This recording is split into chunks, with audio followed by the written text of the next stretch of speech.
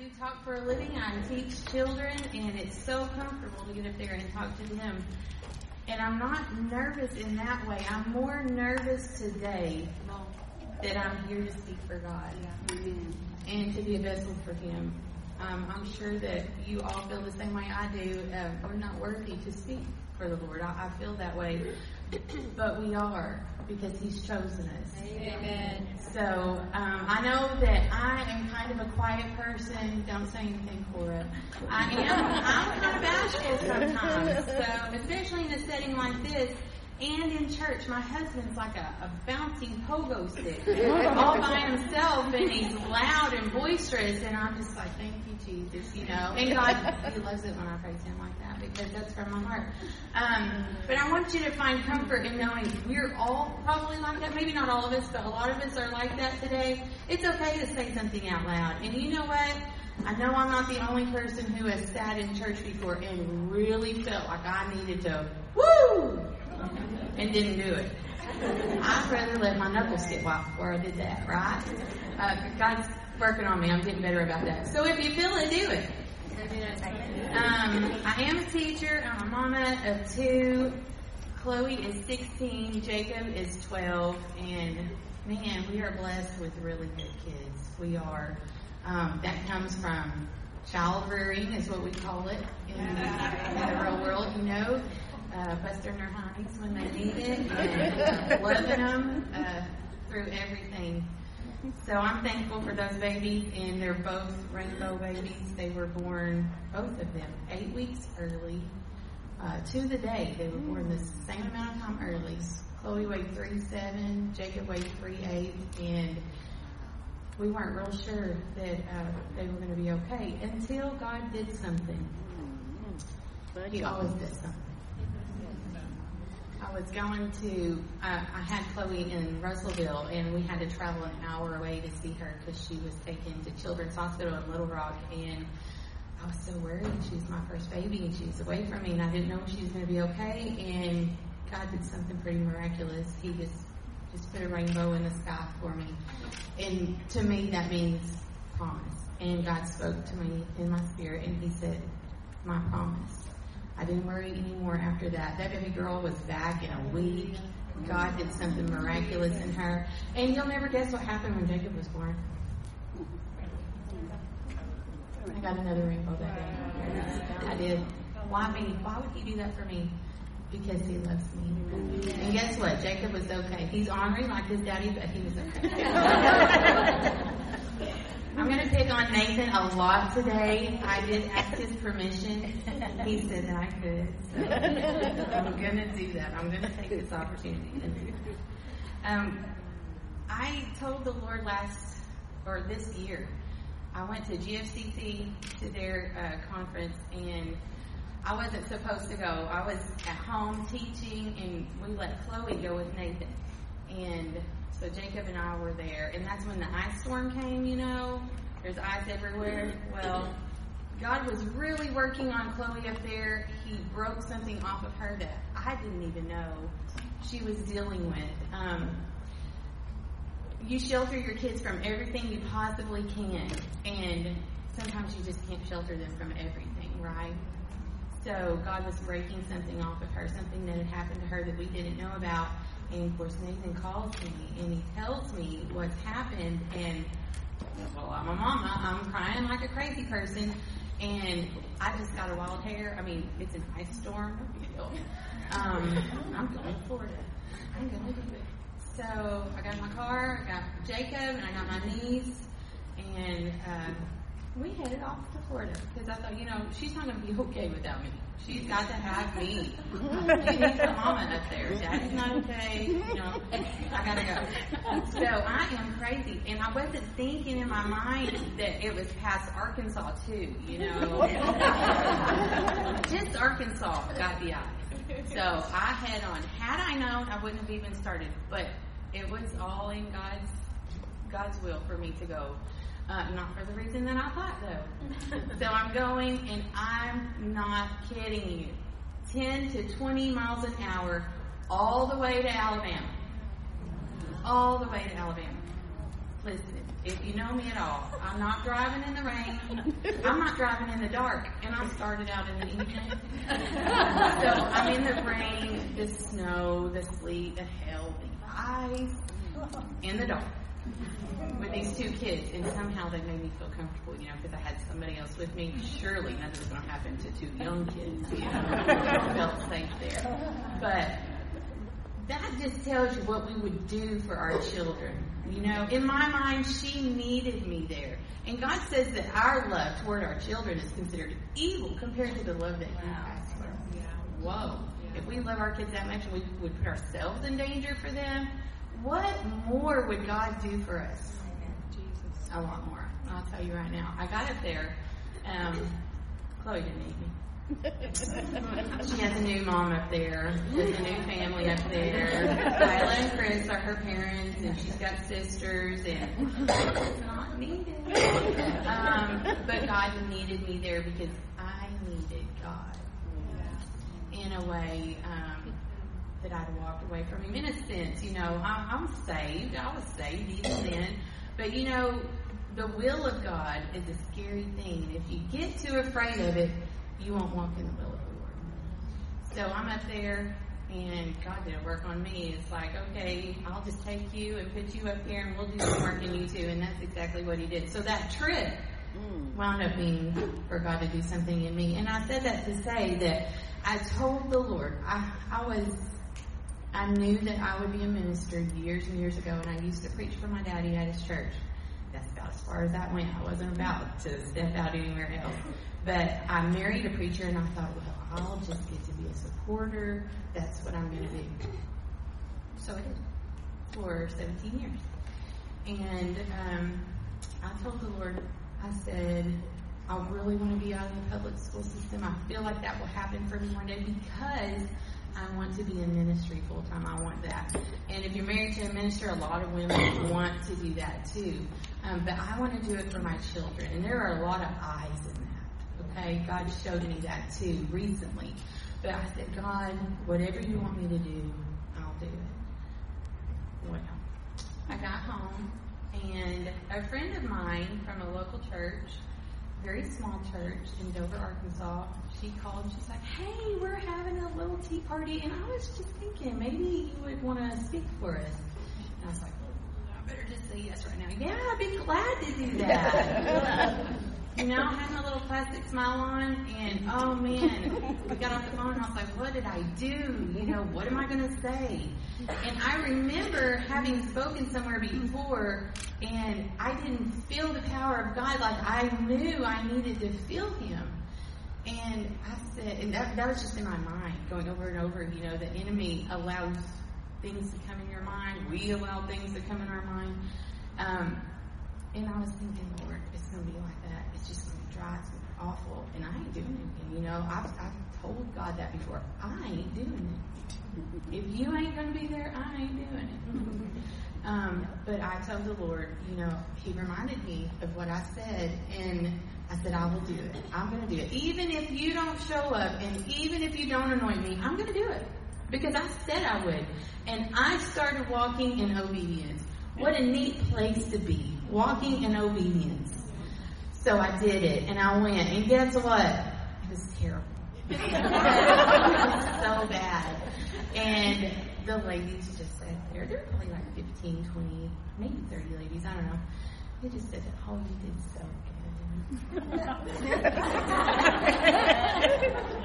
You need to get saved. You need to get saved. Stop lying to me. But you know what? That was a test for me. God was seeing, are you sure you're going to be obedient? And when I left there, instead of crying and being sad that it didn't happen the way I wanted it to, and that the anointing didn't come out, and it wasn't loud, and I wasn't spitting everywhere, instead of that, I cried and I said, God, I will do it, and I'll do it again if you ask me to. And the next day, Sister Carla called me. Well, actually, they called Nathan because they didn't have my number. And anyway, we got our numbers together, and she called and she asked me, And I had to say yes. I had to. I knew what I told God. And if this was happening, it was for God. It wasn't for me. So, Sister Carla, you didn't know it then, but God had already started the work.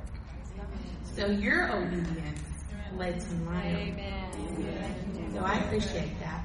And we really should give a hand clap to our pastor's wife. The things that go on behind the scenes, unless you've been there, you don't know the fullness and the realness of what your pastors deal with. Wow. We appreciate you very much. And that's hard to accept, I know. I'm usually on the other side, so it's neat to be on this side. It's so neat. Okay, well, I have tons to say today, so you probably need to help me, if you don't mind, with time, because I told you I'm a teacher, so I can talk. Oh, man. When you decide that you're going to walk in obedience, get ready, get ready, get ready, because the attacks are coming. They're not just coming, just a little bit of an attack. No, they're coming. They're coming full force. The enemy will do anything he can to keep you from doing the will of God. And if you have the anointing on your life, if you're called, you have the anointing. They go together. If you have the anointing on your life, the attacks will be hard. They're going to be big. Anything that can keep you from doing the will of God, it's going to come up. It is. That happened for me. The minute she asked me, the minute I said yes, whoa. I mean, I knew something would come. I knew. And I should have known this after all these years. The enemy studies us. He's not dumb. He studies us. He knows us. God knows us more. But the enemy studies us, and he knows where to hurt you. He knows what it takes to keep you from being in the will of God. How does he know? How do we know he knows? Because he's been doing it. Yeah. How many of us, you don't have to raise your hand, but you totally should. How many of us have a call in our lives, but we're too scared? Yeah. It's okay if you put your hand down here. I've been here for a long time. We're going to be up here, hopefully, by the end of this service. Amen. And I like the setting, sister. I like it. It's okay. It wasn't like the tea party, which the tea party was fine. But I can see the eyes from these women, and they're here for something. They didn't come for a meal, and those people at that church are precious. They are so precious. But it's a different setting, even though there are tables and we had dinner. It's different. The attacks came, and my soft spot is my family, my extended family. You know, my aunts, my uncles, my cousins, my nieces, my nephews. Those are my people, and I love my people. So that's where the enemy's going to target me, and he did. And boy, did I obsess over it. I give everything in me to my family. I love them, and I won't go into details of what happened because it doesn't matter. It doesn't matter. What matters is the enemy was winning. Because I woke up, I was thinking about it. In the shower where I used to sing and pray, I was thinking about it. I didn't even say anything in the shower anymore. I was just thinking about it. I was obsessing over it over and over and over. And when I went to bed, I was thinking about it. Before I was even supposed to wake up, it was in my dreams. I was tormented. I was absolutely tormented because I had taken my eyes off of the Lord and off of the will of the Lord, and I put it on me and my feelings. We cannot put ourselves first. We have to put God first. It's a neat thing. We're still in the battle. We are. But God has given me such a peace about it because I realized where I was. I was looking at that instead of looking at the Lord. And I choose today, again, to look at the Lord for this. Because God's going to take care of everything. But something happened before I decided that I was going to give it up to the Lord, just lay it down. A tragedy struck in our town, and it was bad. There's this beautiful family, a girl that I've known for a long time. We're not close or anything at all. Probably haven't even talked in, a long, long time. But she has a husband, 3 children, and they work in her dad's church. They lead worship. They're just great people. And they had a really bad accident. And the kids were in it, and the mom and dad. The kids were fine. Mama was fine, but Dad was not, because they got T-boned like this in a vehicle. Somebody had stolen a car, and they were driving it like it was stolen, and ran right into the side of him. And the dad is still in the hospital. God absolutely dropped me to my knees. Nothing in my life mattered. It still doesn't matter like that anymore. The obsessing that I was giving the enemy, the time I was giving him over, it was nothing. And instead, God replaced that with such a heavy burden. I can't tell you how heavy that burden was. But I got in my car, because that's the only place I can get where nobody else is there, in my car, going down the road. Me and the Lord, and the heaviness, it was just so much. And I just prayed and I cried. I had read something where they said, oh, well, we've been talking about how we're going to donate his organs and, all the things that you do when death has come and you've given in to death. And my spirit was grieved, even more than grieved. It was angry, because this man is 30-something years old. He's got 3 young babies and a wife, and he's serving the Lord. And we either serve a God that heals or we don't. What is it? We preach that he heals, but we're just going to say, we're going to donate his organs. And I feel like they were doing what they think was responsible, But I wasn't in the middle of that scenario. Instead, I was on the outside getting to look in. And I was angry in my spirit. And where 2 or 3 are gathered, God's going to do something. God is in the midst. I called my cousin, who's like an aunt to me, and man, we had church. I was in the car. People probably thought I was insane. We were praying, speaking in tongues, and I knew at that moment that I had reached heaven. We had reached heaven for that man. And it wasn't just us, because there were thousands and thousands of people praying for them. But I knew that we had reached the throne of God that day. And I told my cousin, I said, I will not allow him to die. In the name of Jesus, I will not allow him to die. His brain was detached. It looked bad. It looked so bad. Death was there. I don't remember what scale this was, but they said he came in on a 3, and at a 15, you're living. And at a 3, you're dead. You're just dead. You're not going to make it. Well, he was a 3 when he went in there. But I wasn't going to let that happen. He's nobody to me. Not really. I mean, he's not close to me. But see, this is the statement I told somebody this morning, I think, said something about we're a family. She was telling us that your church is a family. God gave me this week, and it's so simple, but it's so huge to me. We have our blood family, like my brothers, my sisters, all of us were a blood family. And then we have the blood family. That is strong. We have our blood family, but then we have the blood family. Wow. That blood, the blood family, is more closely knit than any blood family. The Bible says that a friend sticks closer than a brother. The blood family. Have you noticed how we stick together? When these people were in dire need of prayer, the blood family got together and reached the throne of God. I am so thankful for the healing power of God, because without it, who are we serving? Who are we serving? That was huge to me. And guess what? My little problem in my family doesn't mean as much as it did before. Isn't that neat? But it took something ugly to make me see that. When will I learn? Anybody else ever feel like that? And I like that statement. The blood family. Wow. That was huge to me. So, I guess I'll tell you about that guy. His brain was detached. And they said if he lived, he'd be a quadriplegic or he'd be comatose. But God. But God. Don't tell me. And I respect doctors. Yes, I do. God gave them the intelligence and the know-how and very special gifts. But God. But God. Guess what? His wife came into the room and he looked at her. He turned his head. His brain's detached from his spine, but he turned his head.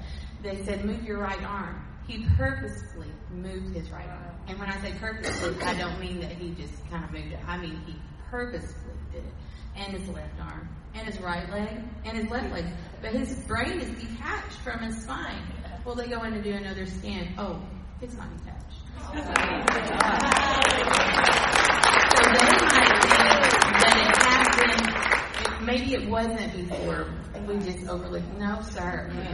God healed him. Now, he has a long road to recovery. They did have to go in. They had to put some plates in there. But God, you guys know this story. God has moved on that situation. And the doctors say it's going to take some time. I'm pretty sure that it won't take as much time as they think, because God has already brought him. What they said was light years away from where he should be. Let's give God praise.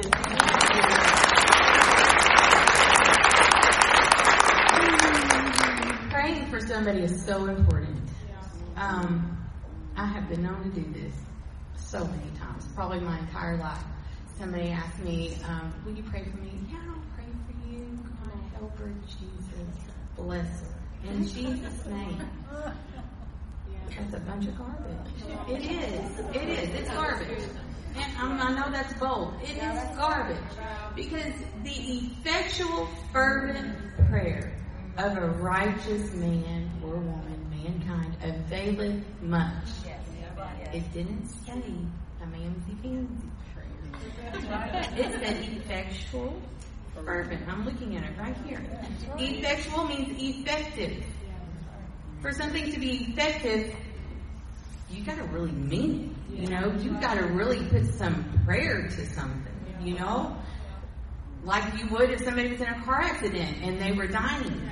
Somebody needs prayer. Maybe it's a small thing. Maybe it's a bee sting and they were allergic to it and their fingers swollen up. So what? They need God to move on their behalf right now. Not, oh Lord, let me kiss that. It's okay. It'll be all right.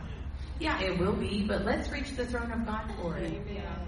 Fervent means having or displaying passionate intensity. If you've never prayed passionately for anything, you need to.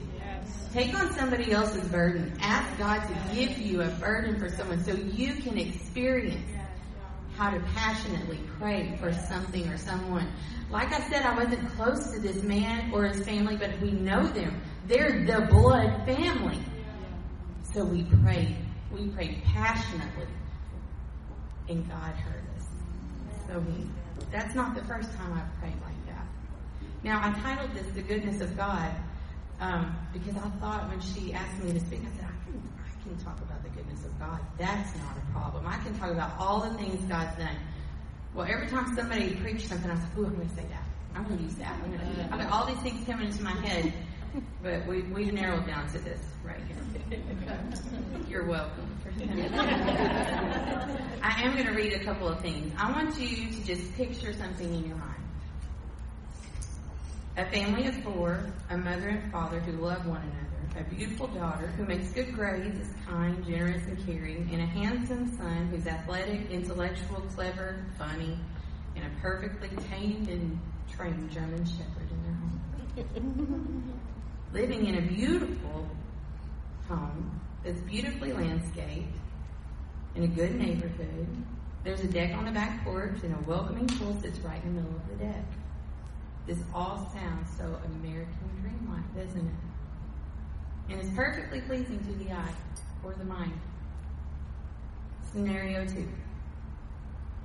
Picture a drug-addicted husband and father, a lonely wife and baby girl who are alone and afraid, abandoned by nearly everyone that ever called them friend or family. A woman who walked into her rundown apartment and flipped on a light switch, but there was no electricity because the money that she gave to the drug-addicted husband to pay for it was used for drugs. A woman who walked herself out to her car to go to work only to find that it had been repossessed because the payment wasn't made. A woman whose family member picked her up to take her to work, but left her in the middle of town so they wouldn't be late for something. Now, I want you to know that that family is the same family. And that was our life. It didn't start out like that, but we're going to talk about that a little bit more. Everybody has a story. It looks like we have things picture perfect. Things are so great in our lives, and the Lord has blessed us. But everybody's got a story. you have a story. I'd love to hear everybody's story. I think that we could all write a book. I chose to write a book to help others who need to hear that you can come out of darkness into light. We can do that through Jesus Christ. So I did. I wrote a book last year titled Wounded Soldier. I forgot to bring them today. Sorry. If you want one, you can message me on Facebook through Messenger or something, and I can get you one. You should read it. If drugs and drug addiction have ever touched your life, you need to read it. Or if you know someone who's in a situation like that, or is in a situation like that, this book just gives hope. And that's what I hoped for it to do, to give hope. And I'm thankful that it has given hope to others. The title again is Wounded Soldier. We're all soldiers in the army of the Lord. We fight battles every day of our lives. Whether we're here, we're out in the world. How many of us have jobs outside of the church? Yeah, it's a battle zone out there, right? It's a war zone. I'm in the school system. That's a war zone, guys. I don't know if you know that or not, but now you do. It's a war zone. I do want to make it clear, again, that I have permission to write the book, and I have permission to pick on my husband a little bit today. And you guys can pick on him later on tonight, too. He'll be okay with that. If you guys know him, you know that he'll be okay. He'll pick on you, too. So in 1999, a long, long time ago, I was a senior in high school, and I started praying for my husband. I didn't know who he was, but I started praying for him. I knew that I would marry a minister. God had already revealed that to me. But I was really specific. Specificities.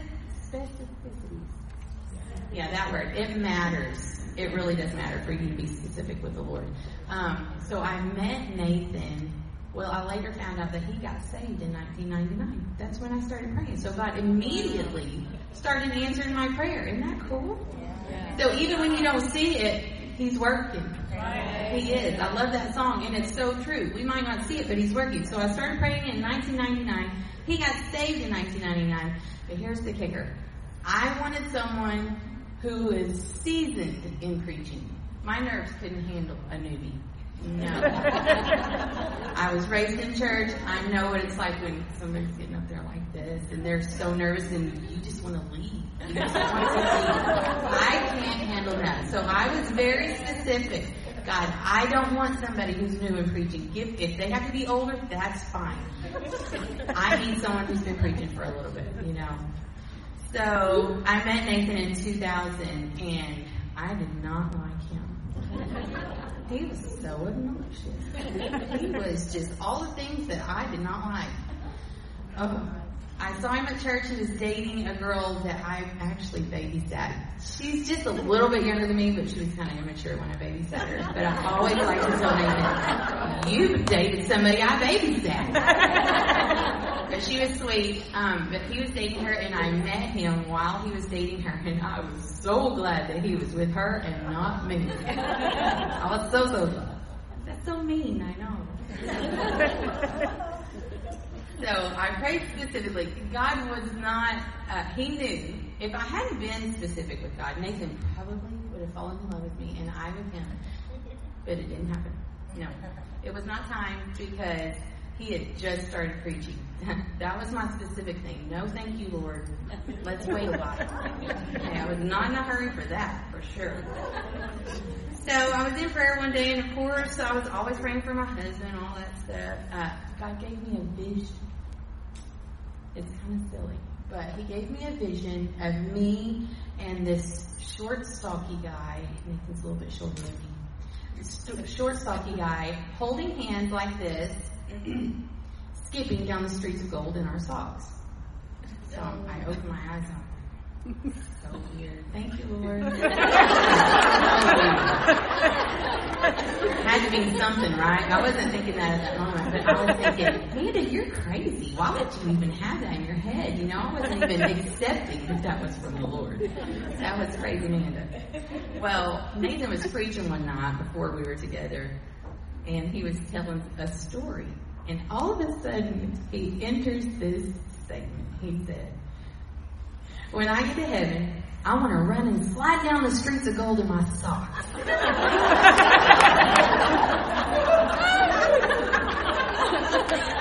My eyes got really big and my jaw dropped, and I was like, no! No, Lord, no. Maybe it just wasn't the right time. So about 3 years later, it took 3 years for God to get him where he needed to be.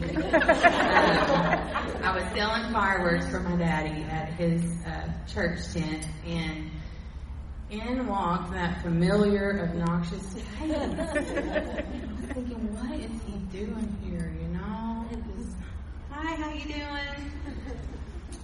Well, he came in and he's like, oh, I'm just here to visit your brother. And he's asking me all these questions. So, what's God got for you in your life? You know, what do you want to do with yourself? And I was like, oh, you know, just selling fireworks right now. And I'm really sure that's going to go on. I wasn't going to give him any hope of anything. So where he was going with that. So he kept coming back. I mean, I'm stuck at the fireworks tent. I can't go anywhere. My dad can't come sit down there every day. He keeps coming back. And my brother, what a brat. He cons us into going to Wendy's to get them some chicken because they're so hungry, you know, they can't wait or anything. So Nathan and I don't know how they got me in that car. I don't know. I'm pretty stubborn, but God. So I got in the car and we went to town, got Wendy's. We were headed back, and listen, I was raised in church and everything, but he's listening to this song. Our God is an awesome God. There are no words. It's just an orchestrated version of it. So music. I love music. That's fine and everything. But this dude is over here feeling Jesus speaking in tongues. And I'm over here like, oh my gosh. I got a death grip on the chicken sandwiches over here. And I'm just thinking, I'm going to kill my brother. I'm going to kill him. Yes, that's going to happen. Awkward trip. Very awkward trip. That is in my book too, but it doesn't mean the same until you hear me tell it, because really, it was awkward. I had no intention in doing anything else with Nathan Middleton ever. So anyway, let's fast forward just a little bit. We got married. God made it okay. Nathan actually asked me to marry him in his mother's basement. You know, it's a living area. And he said, so, you going to marry me or what? No romance. I should put that on the specific list. Got with me a little bit, and I was like, well, are you asking? I was like, yeah, I'm asking. And he throws a ring over to me. I was like, well, I might be crazy, but I guess, yeah. Let's do this. So that was almost 18 years ago. Yeah, it's been quite a journey. Don't say "aw" yet. That first year was rough.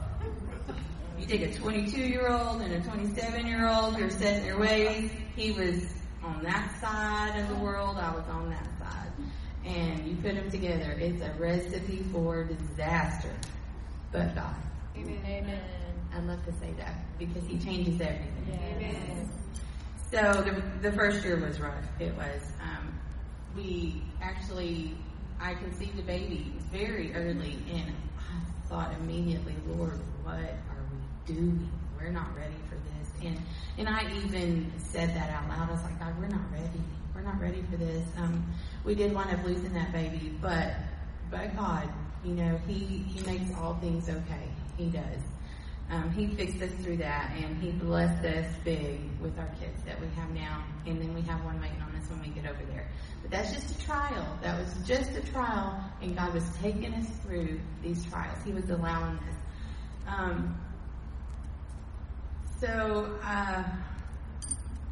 The real problem that we're about to encounter really began with me. You know, Nathan gets the flack for it. But the problem was I prayed hard for my promise, for my husband. I prayed hard for him. But then I got him. I didn't need to pray anymore, right? So in my mind, you know, it took me a long time to mature. I'm not real sure I'm fully matured yet. Really. Spiritually, for sure. I'm still learning every day. But I quit praying. I quit praying for him. That was the biggest mistake of my life. Now, the decisions that he made, they're not my fault.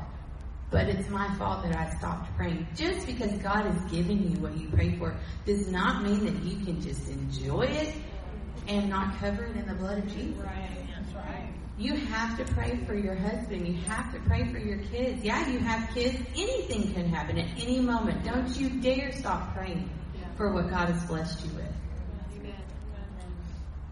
There's a more in-depth story, but I'm going to shorten it. There's a lot of stuff I could tell, a lot of funny things. But we better be serious a little bit. My world began to crumble just a little bit at a time. My dad was 48. He got cirrhosis of the liver and he died over the weekend. From Friday to Sunday. Never drank in his life. He was overweight. He died over a period of 2 days. My mom got breast cancer. She's going through chemo, all right here at the same time. And then Nathan backslides. He goes back to what he knew. You take anybody who backslides, they're going to go back to whatever it was that they did before, because that's what they know. And for him, it was drugs. It was meth. And I was a preacher's kid. I was very naive. I didn't know what was going on. And I believed every word he said for a very long time. But God really taught me. Now listen, we can blame Nathan all day long for all the things that he did.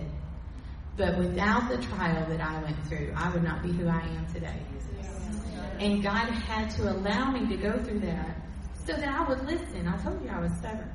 I am stubborn. Sorry. I am stubborn. God had to take me through those things to break off the ugly things that made me who I was. Come on. Yeah. He did. So in a way, I don't want to go through that ever again, but in a way I am thankful for the trial, for that battle, though it was long and hurtful. Psalm 62 says that God is our rock. My dad was my rock. We couldn't have that, could we? He had to be removed. I'm not saying God took him out, but he allowed it. He was the man of God in my life. Nathan never would have been the man of God in our family. Never, if my daddy had been here. That was my daddy. He was my rock. You know, I didn't know how to transition from that. God removed that rock. But guess what? Not so Nathan could be the rock. He was gone too. He's out. My mom's my mom. You know, God wanted to be my rock. I had to get in a place where God was who I looked to for answers. He will remove things out of your life. You need to take a look at your life today. Ask yourself, have I covered all of this in the blood?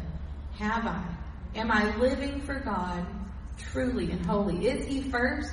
Seek ye first the kingdom of God and His righteousness, and all these other things will be added unto you. That's true. Don't seek your dad first. Don't seek your husband first or your kids. He can remove those things, and He will allow them to be removed if you're not careful.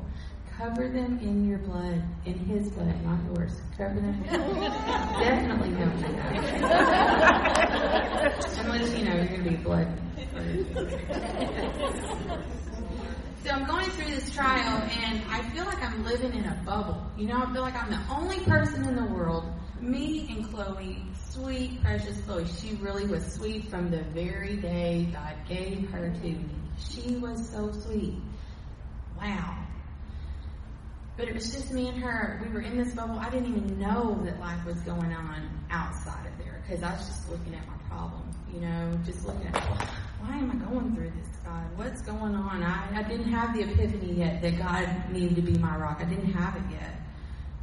Nathan began to leave for weeks at a time. He wouldn't come back. And, you know, I tried to be understanding. And he would say, well, my friend needs me. And, you know, I'm just like, okay, I understand. You know, I've lost my dad. His friend lost his dad. Yeah, go.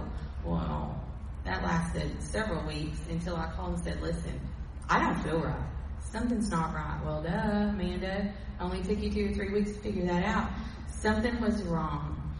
And that's when the Spirit started showing me. Somebody told me that you need to pray for God to show you what's real and what's not real. Yeah. What a prayer to pray. But don't pray it unless you're ready. Because you're going to start seeing through different eyes. You can't see through your eyes anymore. It'll be through different eyes. And God will show you what's real and what's not real. And it's not pretty. One day Nathan was supposed to pick me up from work and he didn't show up. And I'm so prideful in such a way that I do not ask for help. I don't like to ask for help. I want to do it myself. Because I can do it myself, you know. Well, I couldn't then, and I had to ask one of my family members to give me a ride to work because I was holding down a job, And on the way, we dropped Chloe off at a precious lady's house who babysat her for free because she loved her. That's all she would tell me. If you can pay me, great. If you can't, I love her. It's okay. Wow, that's God, for sure. Everybody's time is valuable, so I appreciate that person still to this day. So we dropped her off, and we get to Tech, and the car stops, goes into a parking spot, and this person said, well, you'll just have to walk the rest of the way. I can't be late for class. I'm working at a bank. I'm dressed nice, kind of like the other day, big shoes on, and I'm like, okay. Okay. So I get out, and I take off walking. It's the middle of summer. I'm dying inside. I'm dying outside because it's hot. I'm sweating to death. And I'm in the middle of Russellville, and I have to go to West Main. That's where the bank was. And I can't be late again, I've been late because of Nathan before. I can't be late again. I was going to be late, though. So I'm sweating. I'm almost there. This is how God does things.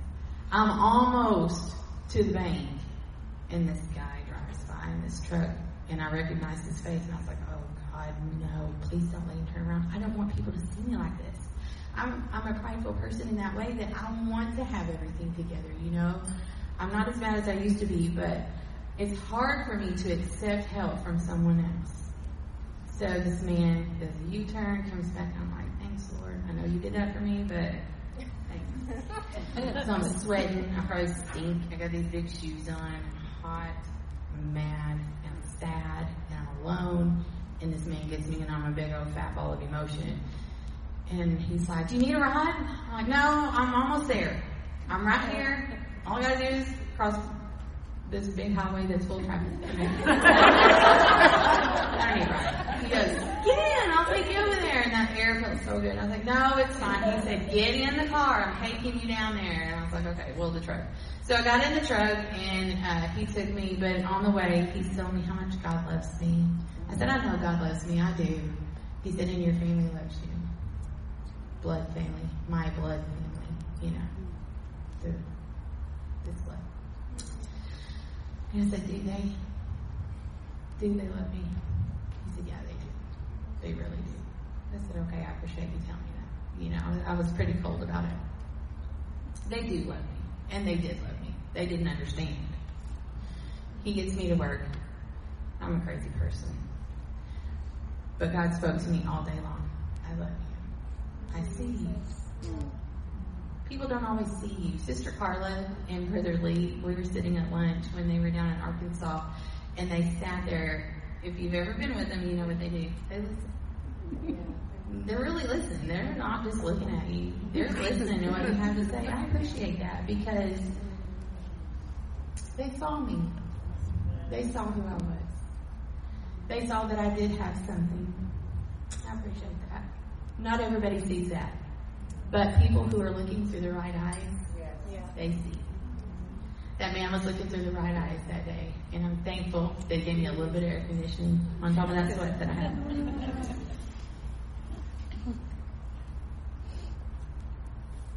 I had a friend who got really tired of seeing me struggle. The blood family.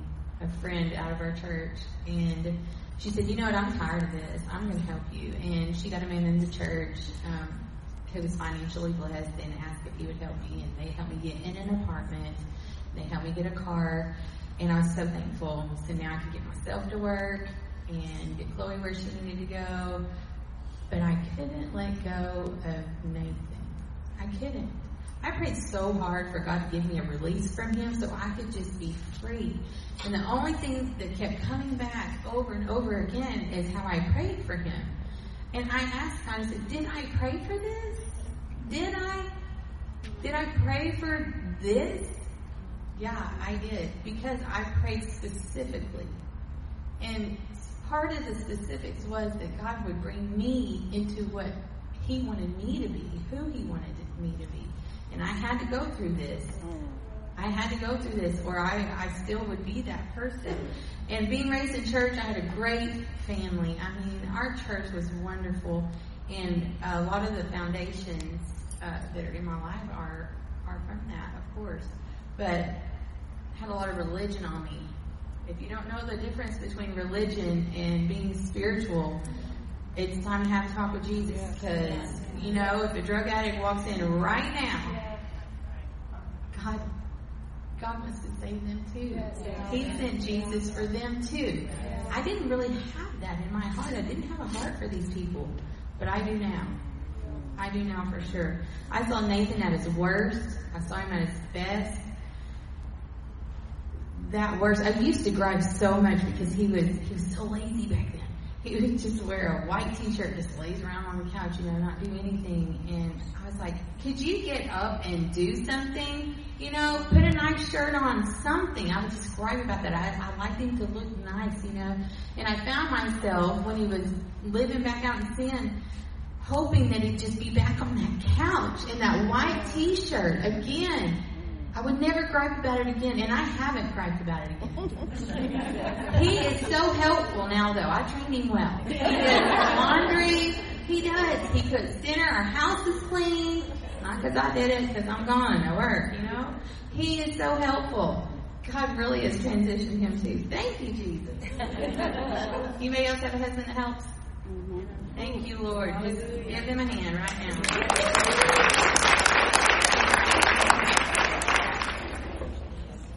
So through this, God showed me that I needed to change my way of praying. Nathan wasn't coming back. It didn't look like it. I went and visited Brother David Owens, and he encouraged me to tell this in my book, and I fought with him a little bit, but he pretty much insisted that I share it. So I did. I went and visited with him and Sister Kim, and I said, I don't know what to do. I'm stuck. I didn't have my dad. He couldn't help me. I don't know what to do. Brother David, I need help mentally. I need mental help. I need spiritual help. He said, listen, it's over. He's not coming back. And I left there crying so hard because I just didn't feel that in my spirit. You know, when you ask God for relief, He takes it away from you. If it's His will, He'll take it from you. You won't have that longing anymore. But Brother David said, the minute I walked out that door, God reprimanded him. And he said, how dare you give up on something that I haven't given up on yet?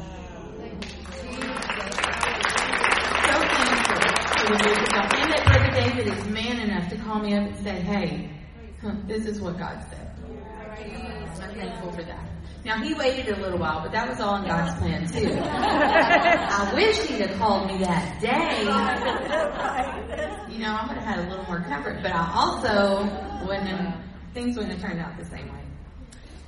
So Nathan had preached a message before this about being a godly pest. How are we on time? Because I'm talking a lot. Okay. Okay.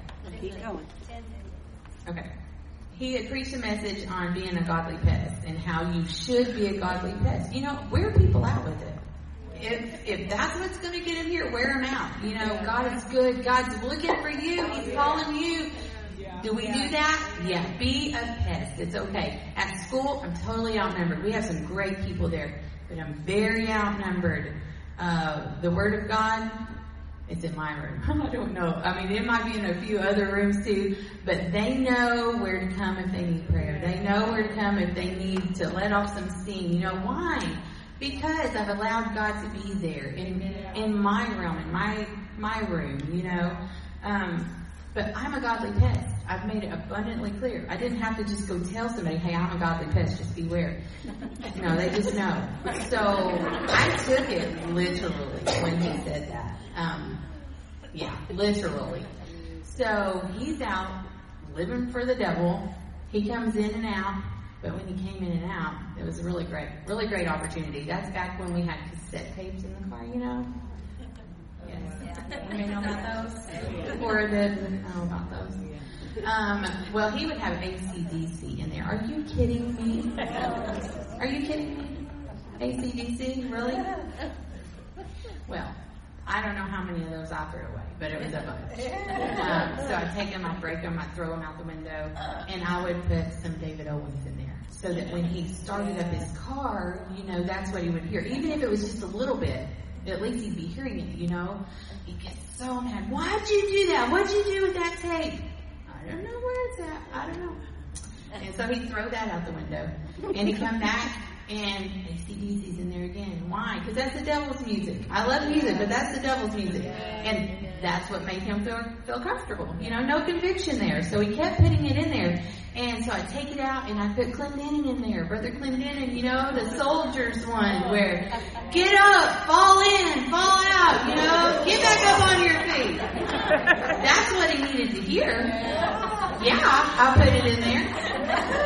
He'd get so mad. He'd come in, why are you doing this to me? Because God loves you every time. It was just something like that, you know. So he takes it out again, and I'm not kidding you. I have lots of tapes, or used to, of Nathan preaching. But I went through all those too. I put Nathan Middleton in there, you know, be a godly pest, all these other things that he preached. Yeah, I'm preaching back to you, buddy. Yeah. I didn't sit under ministry my entire life so I could just sit there and hear it. No, I'm using it. If that means literally, I'm sticking that tape in there. Yeah, buddy, you're going to hear it. Boy, he got mad. I'd sit at the bank, and we were at a very boring branch, West Main, not a whole lot of things going on down there, so I had a lot of time and a phone right there. So I would call him and I'd say, Jesus loves you. He'd hang up. I would call and talk as fast as I could and get a scripture in there really fast. The gifts and callings of God are without repentance. Over and over and over. And he's like, one day he just starts laughing. He's like, you're crazy. You're out of your mind. I am crazy. Yeah, I am. I prayed for a promise. And God gave me a promise. I quit praying for it, and now I'm taking it back. I am taking it back. The devil cannot have what God gave to you. And the Bible doesn't say that the devil will turn everything for his glory. No. God turns everything around for his glory. And that's what happened here. If you've got somebody who's supposed to be living for the Lord, that's everybody, by the way. Be a godly pest. You need some tapes or CDs? Come see me. I'll find something. That was my way of getting to Nathan. That was God's way of getting to Nathan, with his own words. With Brother B.H. Clendenin, who he nearly idolized, but not in a bad way, you know, just in the Lord. And Brother David Owens, he's a firm foundation in our marriage. He married Nathan and me, and Chloe, when she was in my womb, she was pretty still most of the time in church. You know, she wouldn't roll around too much.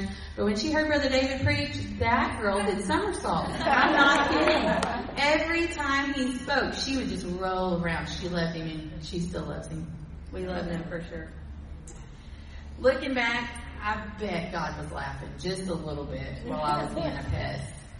You think? I mean, God does have a sense of humor for sure. One of the biggest things was people did not understand why I wouldn't just let go. You know, one of my friends said to my sister, does she just think she can't get anybody else? She's such a classy woman. You know, classy? Have you seen me lately? Did you see me walking down the street? No, but your brother did, because that's who picked me up. I'm classy? No. They don't understand. When God gives you something, God gave it to you. And if you want to give it up, go right ahead. But that's not the will of God. This was the will of God. It was the will of God for me to wait. Waiting is hard. It's hard, and it's lonely, and it's painful. But God will also show you who the blood family is. Yes, amen. Your family will forsake you. They did. Nathan knocked on the door. He said, one of his family members, he said, can I have a blanket? He was sleeping in his car. He said, no, you can't have a blanket. Slammed the door in his face. You tell me that's Jesus. That's not the Jesus I serve. No way. But God was showing me. He was showing me who these people were and who our people are. You know, He taught me a lot through that. One day in particular, Nathan came home and he was coming down off of something and so tired. He'd been up for weeks, and I made him some dinner and he fell asleep. And he was on the couch, so I cleaned dinner up and everything, and Chloe and I were going to bed, and I woke him up and I said, we're going to bed, you can come if you want to. And he just came straight straight up off that couch, eyes full of the devil, and a voice that said, no. You know, Amanda would have gotten the baby and run away. But God gave supernatural strength. I cannot explain it to you. Where there once was fear, there was not fear anymore. And I looked at that devil. That wasn't Nathan. And I looked at that devil and I said, I rebuke you, Satan, in the name of Jesus. Lay down. And he did. He laid down. And I would bet I've never even thought about it again. Now listen, if you know me at all, you know I'm going to be like, oh gosh, what's going to happen next? You know? No. From that moment on, God changed me. I'm not afraid of those demons. They're under subjection to us. To the Lord. So I got up the next morning and he was the very same way that I left him. Yeah. And he was out of that house right after that. There's power in the name of Jesus. Amen. The devil cannot have hold on you. He can't change you. He can't control you unless you allow it. I woke up out of a dead sleep one night, and I was sleeping fine, and in my spirit, I just felt something weird. And I opened my eyes. Chloe and I were laying on a mattress just in the floor. You know, it was what we had. And there was this dark figure in the doorway. And, the presence that filled my room, it was so evil. And again, normally I would be afraid. All I knew to do was pray. So I started praying and speaking in tongues and praying. And that thing left. And I was so relieved. And I just went back to sleep speaking in tongues. And the next day, Nathan called and he said, I almost died last night. And I said, what? He said, I ran off the road. I was so tired. That was the night that he asked for a blanket, and because he was sleeping in his car. It was really, really cold at that time, because this went on for a while. And if you've ever been up to Mount Judy and the mountains, you know, if you go off the road, you're going down. You're going down somewhere. So he barely went off the road right there, and somebody was there, somehow stopped him. I don't know how. I still don't know how. But God saved him from death the night before, and I believe that is the spirit that came into my room and was taunting me. I got it. I got him now. No, there's power in prayer. There is power in prayer. Amen. I got to a point where I was so tired. I was just sick and tired. I was praying, God help me, do this. You know that little Nancy prayer I was talking about earlier? Help me, Lord, get me through this. It was always about me. And God showed me, through me being really tired and giving up, I said, God, you know what? At this point, please just don't let him die and go to hell. And that was the prayer. That was the prayer that changed things, because it had nothing to do with Amanda. It had nothing to do with me. It had to do with his soul. And that's what the battle was the whole time. How dumb of me to let it go on so long. But God was teaching me. It was but a minute later, maybe not even a minute, I got a phone call with a police officer who said, hey ma'am, we've got your husband in custody. We're going to do something we don't usually do and let you come get your car. Wow, that was a blessing. So I did. I went and got my car, and I had such a peace because I knew where he was going to be, and I knew that if he couldn't get drugs in there, I'm going to pretend that you can't get drugs in jail. If you couldn't get drugs in there, that he would get clean, and God would be able to speak to him, because I know he was hearing the voice of God. If he wasn't, then everything that I was doing was totally in vain, because I was putting it in there myself, forcing it in there. And that's when things changed for me. The effectual, fervent prayer of a righteous man availeth much.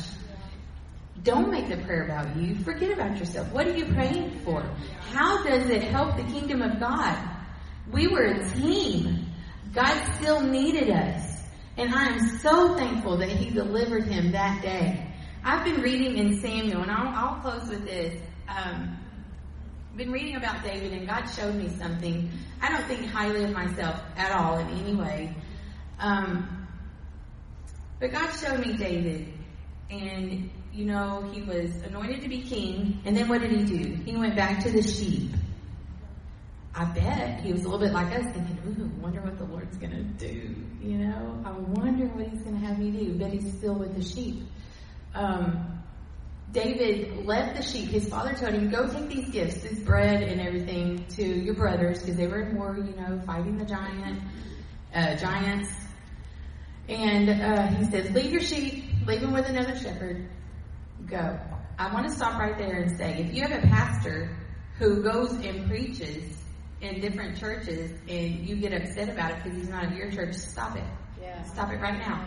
Yeah. He is called of God to take the anointing. That's right. Yeah. Okay, to fight battle with people. Yeah. David left his sheep with another shepherd. Mm-hmm. Did you see that? Yeah. He left his sheep with another shepherd. He went out and fought battle, and then he came back. Yeah. That's what these preachers are doing. They're leaving their sheep with another shepherd. They're going out to help somebody fight a battle, and then they're coming back. Yeah. That's biblical for them to do that. Amen. So support them. So David left. And he went and he fought this battle. If David had not left, the giant wouldn't have been defeated that day. Yeah. Then what? The armies of Israel might have been defeated. You have to obey God. If God has called you somewhere to do something, you've got to listen to that voice. Sister Carla called me. I knew it was God. I knew it was. I even asked her, are you sure? Are you sure? Do you know who you're talking to? Because I am nobody but God. Yeah. God has called each and every one of you to do something. If it's moving one chair to the other side of the room, you helped somebody out in the kingdom. You did. But there's a bigger calling. There's a bigger purpose. He will try you. He will test you. Are you going to be faithful? Will you stick with it when it's hard? Will you stick with it? How much do you want to be in the will of the Lord? How important is it? God's making us all warriors, and He wants to make you a warrior today too. And I want to challenge you to just search yourself. Sister Carla kind of gave me this idea. I want you to turn to your table, and the Bible says to confess your sins to one another. We don't have time for that. Let's not do that today. We're all real people. We have lots of problems. We've been through lots of things. But I want you to find somebody today, and I want you to pray with them. Tell them a little bit about something that you're going through, because that's biblical for you to do that. And as women, we kind of just let our husbands do that a lot. You know, they get to go out and have fun. Anybody else experience that? They get to do some cool things with the men, and the men are always ready to go. Women are too busy. We're busy with the kids. We're busy with the house. Stop it. We have to make time for ourselves. Some of us came this week, 2-3 people that I'm sure of, and this was just their getaway. Do something for yourself. Do something for yourself for the kingdom. And right now, I want you to find somebody and talk to them and pray with one another that God would make a warrior, a soldier out of you, because that's what He would have us to be, a soldier. I know we're not spitting and sputtering and jumping around like a pogo stick and a crazy person, but God has spoken today and hopefully has told you that He's got to work for you. He's got to work for you to do for His kingdom. So I want you to find somebody, and I want you to stay with this person through to the next year. Maybe it's just through a phone call or something. Get somebody who will reach heaven with you and for you.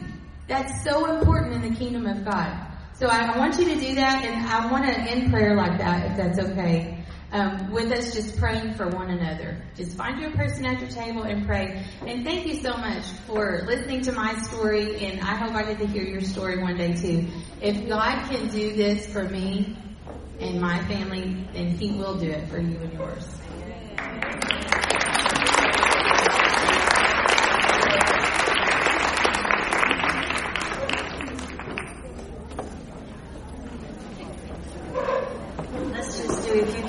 You have to leave for work, but if you can stay, let's just turn to our tables and hold hands and pray for each other, and let's that fervent prayer that God's mentioned. If you have a specific need, share it with your table if you want to, and let's just take some time to pray.